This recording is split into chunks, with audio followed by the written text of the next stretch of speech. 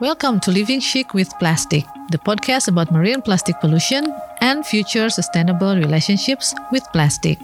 This podcast is brought to you by Regional Knowledge Center for Marine Plastic Debris. Hi, my name is Tera Diani and I'm the host of this podcast. I work as the communication officer at the Economic Research Institute for ASEAN and East Asia, or AREA, a think tank based in Jakarta. In this podcast series, we welcome young people involved in marine plastic litter research, prevention programs, cleanup activities, and other advocacies. We listen to their first-hand experience, different challenges they may be facing, and draws important insights toward possible solutions for this issue. Plastic is versatile, resistant, lightweight, and not expensive. It is so practical that we use it every day in our daily lives. In short, to rephrase a 90s dance hit, life without plastic is not fantastic. However, the amount of plastic waste released in our environment and its negative impacts in our marine ecosystem has been alarming. Images of plastic pollution have become familiar. PET bottles washed up on beaches, a turtle suffocated by plastic bags, the monstrous Great Pacific Garbage Patch. Nearly 500 million tons plastics produced every year, largely from fossil fuels, make their way into the environment, according to data from OECD. These plastics degrade into smaller and smaller pieces. Depending on the sizes they break down into, they can be called macro, meso, and microplastics, and they are often mistaken for food by seabirds, fish, and other wildlife. So what can we do about it? With me right now is Ellen Putri Edita, the young researcher with the Regional Knowledge Center for Marine Plastic Debris, or RKCMPD. Hi, Ellen. Hello, good morning. Thank you so much for having me. Could you tell us a bit about the Regional Knowledge Center? Yes, so the Regional Knowledge Center for Marine Plastic Debris, or RKCMPD, I know it's a bit difficult to say it. So it is a unit under the Research Department of AREA. So under the Research Department of AREA, there are several units such as energy, economy, healthcare, and also RKCMPD. From the name, RKCMPD, Regional Knowledge Center, we are working at the regional level to share the knowledge on marine plastic issue. And our main focus is ASEAN plus 3 region. Why? Because some countries in this region are considered to be one of the biggest polluter of marine plastics to the ocean. So we want to help to address the issue through knowledge sharing.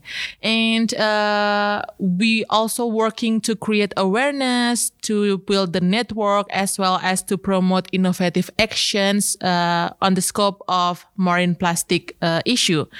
And so far, we have been working with a lot of stakeholders, such as the government, the NGO, academia, and many more.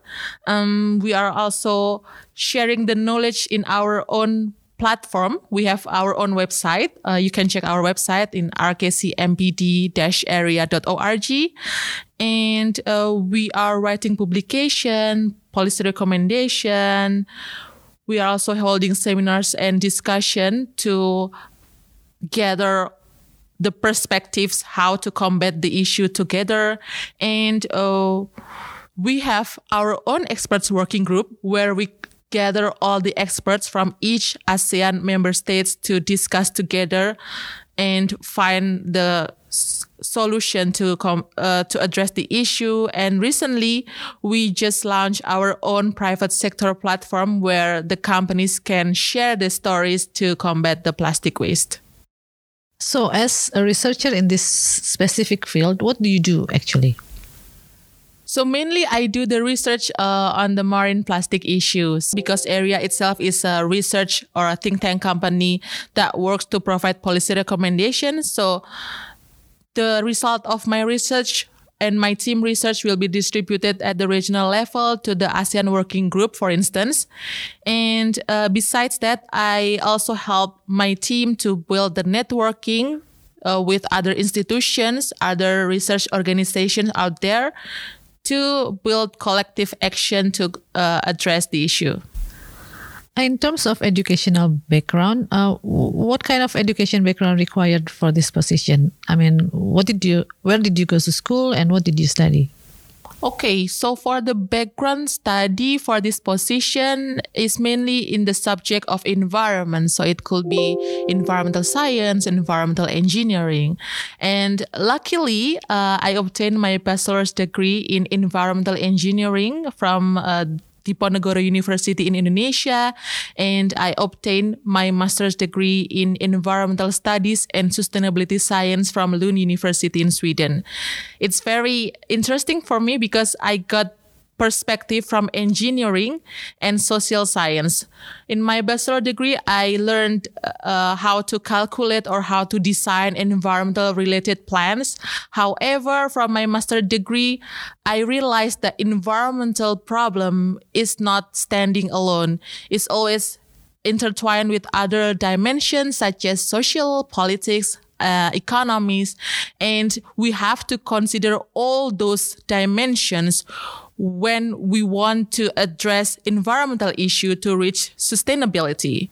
So I think these perspectives, engineering, natural science, as well as social science, is very helpful for me to be implemented to my current work. So it is actually nice, right, to study with the cross-disciplinary approaches of both natural and social sciences in observing environmental issues. Yes, very nice. About marine plastic pollution now, could you tell us how bad is the situation with marine plastic pollution or marine plastic debris? So it depends. The situation is bad if we look at the data. So from the research from Jena Jambek, so Jena Jambek is very popular in terms of marine plastic researcher, because from the research, it is found that the plastic leakage to the ocean was accounted around 8 million metric tons per year. It's a very huge number. And if we compare it, one elephant weighs around 4 tons. And so the plastic leakage to the ocean is actually equal to 2 million elephants per year. So you can imagine a lot of plastic waste going to the ocean every single year. Wow, that's alarming to say the least. When you put it that way, suddenly we can conjure up the images of plastic waste in the sizes of elephants floating in the ocean. Wow. Yes, the situation is very alarming, but at the same time, we as humans sometimes do not necessarily put attention to something that is not directly affecting our body or our health.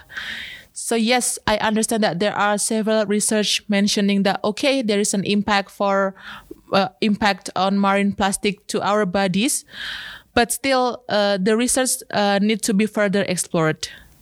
And to some certain group of people who live near the coastline or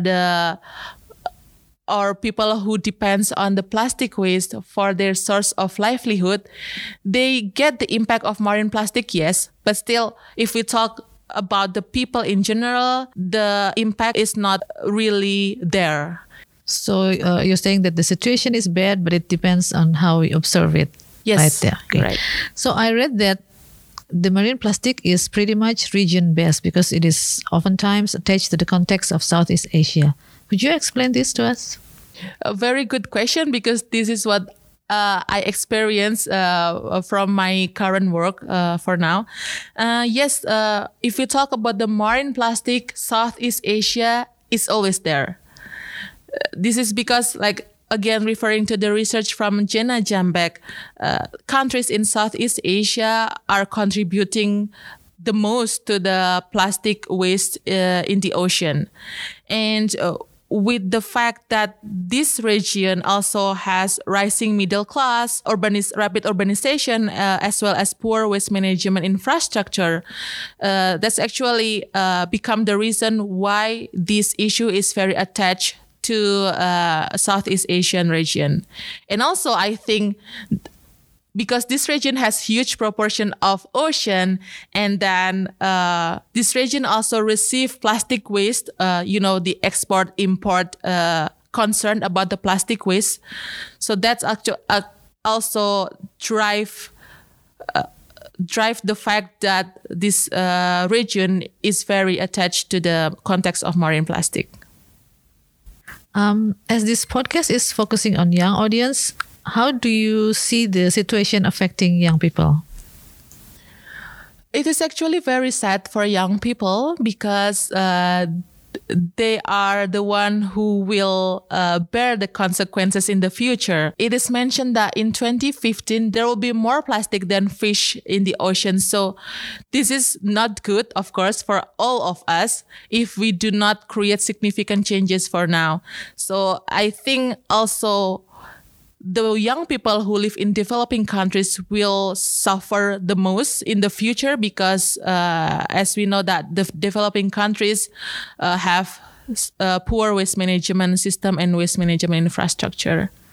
This is the issue that is the responsibility of all stakeholders, right? But how do you think young people can help with the situation?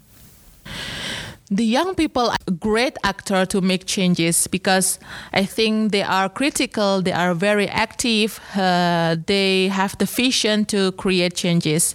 If we look at our surroundings right now, there are a lot of movements driven by the youth and it's great. And I think with the help of social media, right now social media is very popular among us, they can channel their thoughts through writing or video making or being involved to the movements, a lot of things. So they can create collective action. This is what I want to emphasize, collective action, because collective action is very important. Marine plastic itself is very complex issue and it cannot be solved by only certain party. So we have to work together to address the issue. And one thing that I want to also emphasize that we have to be mindful with what we are doing. So I think it's fine if once in a while you use plastic, but please use it. Please be mindful when you use it because, of course, we cannot force certain individual to buy the most expensive eco-friendly bag out there because it's way too expensive for them. But again, please buy something that you can afford. So do not force yourself. Be mindful with what you consume and what you use. At the end of the day, these eco-friendly bags have also created more waste, right? Yes, it's another discussion about the eco-friendly bags. Yes. So is there any youth movement in this field that catches your attention? There are actually a lot of youth movements. I noticed that I scrolled down to my Instagram, a lot of youth movements I found there. But right now, I also observed that many startups driven by the youth start growing to reduce the plastic waste. For instance, there is a startup called CoinPack. So the CoinPack is the startup operating in Indonesia, and they provide daily products such as shampoo or soap in the returnable and reusable packaging. It's very great. They are targeting the people in developing countries because people here like to use sachet packaging. So it's nice. They want to substitute the sachet with the more sustainable container. And there is another startup called Rebrix, where the company transforms plastic into eco-building materials. If you want to know more about the initiatives from the companies, you can check our website. You can go to our website and click private sector platform. There you can find a lot of stories shared by the companies in ASEAN to reduce the plastic waste. Yes, it's interesting that you mentioned Rebrix. They're very impressive, especially because they are founded by two young women. Yes, right? Yes, they are impressive and now they are getting big. So if young people want to look for information about these issues, where they can look? A lot of information can be found online about the plastic waste, but if I may suggest, our website, RKCMBD, have a lot of information related to the issue. We share the information related to the framework that the ASEAN member states implement to reduce the plastic waste, as well as the scientific knowledge related to the plastic, such as the life cycle of plastic or the impact of plastic to the marine environment. And on our social media, such as on Instagram, we share the stories, like the unique stories about the plastic, such as the greenwashing or the gender-related issue. You can check the information on our website and on our social media. Well, thank you so much, Ellen, for the wonderful insight. Thank you. I'm happy to share my insights. Yes, each and every one of us can do something to help with plastic waste problem. Every little thing I think matters to save the ocean. But as Ellen said, collective action is fundamental and is much more impactful. Thank you everyone for tuning into our podcast. Don't forget to check our website, rkcmpd-area.org, and follow us on our social media at rkcmpd_area on Twitter and Instagram, and at rkcmpd.area on Facebook, and on LinkedIn, Regional Knowledge Center for Marine Plastic Debris. See you on the next episode of Living Chic with Plastic.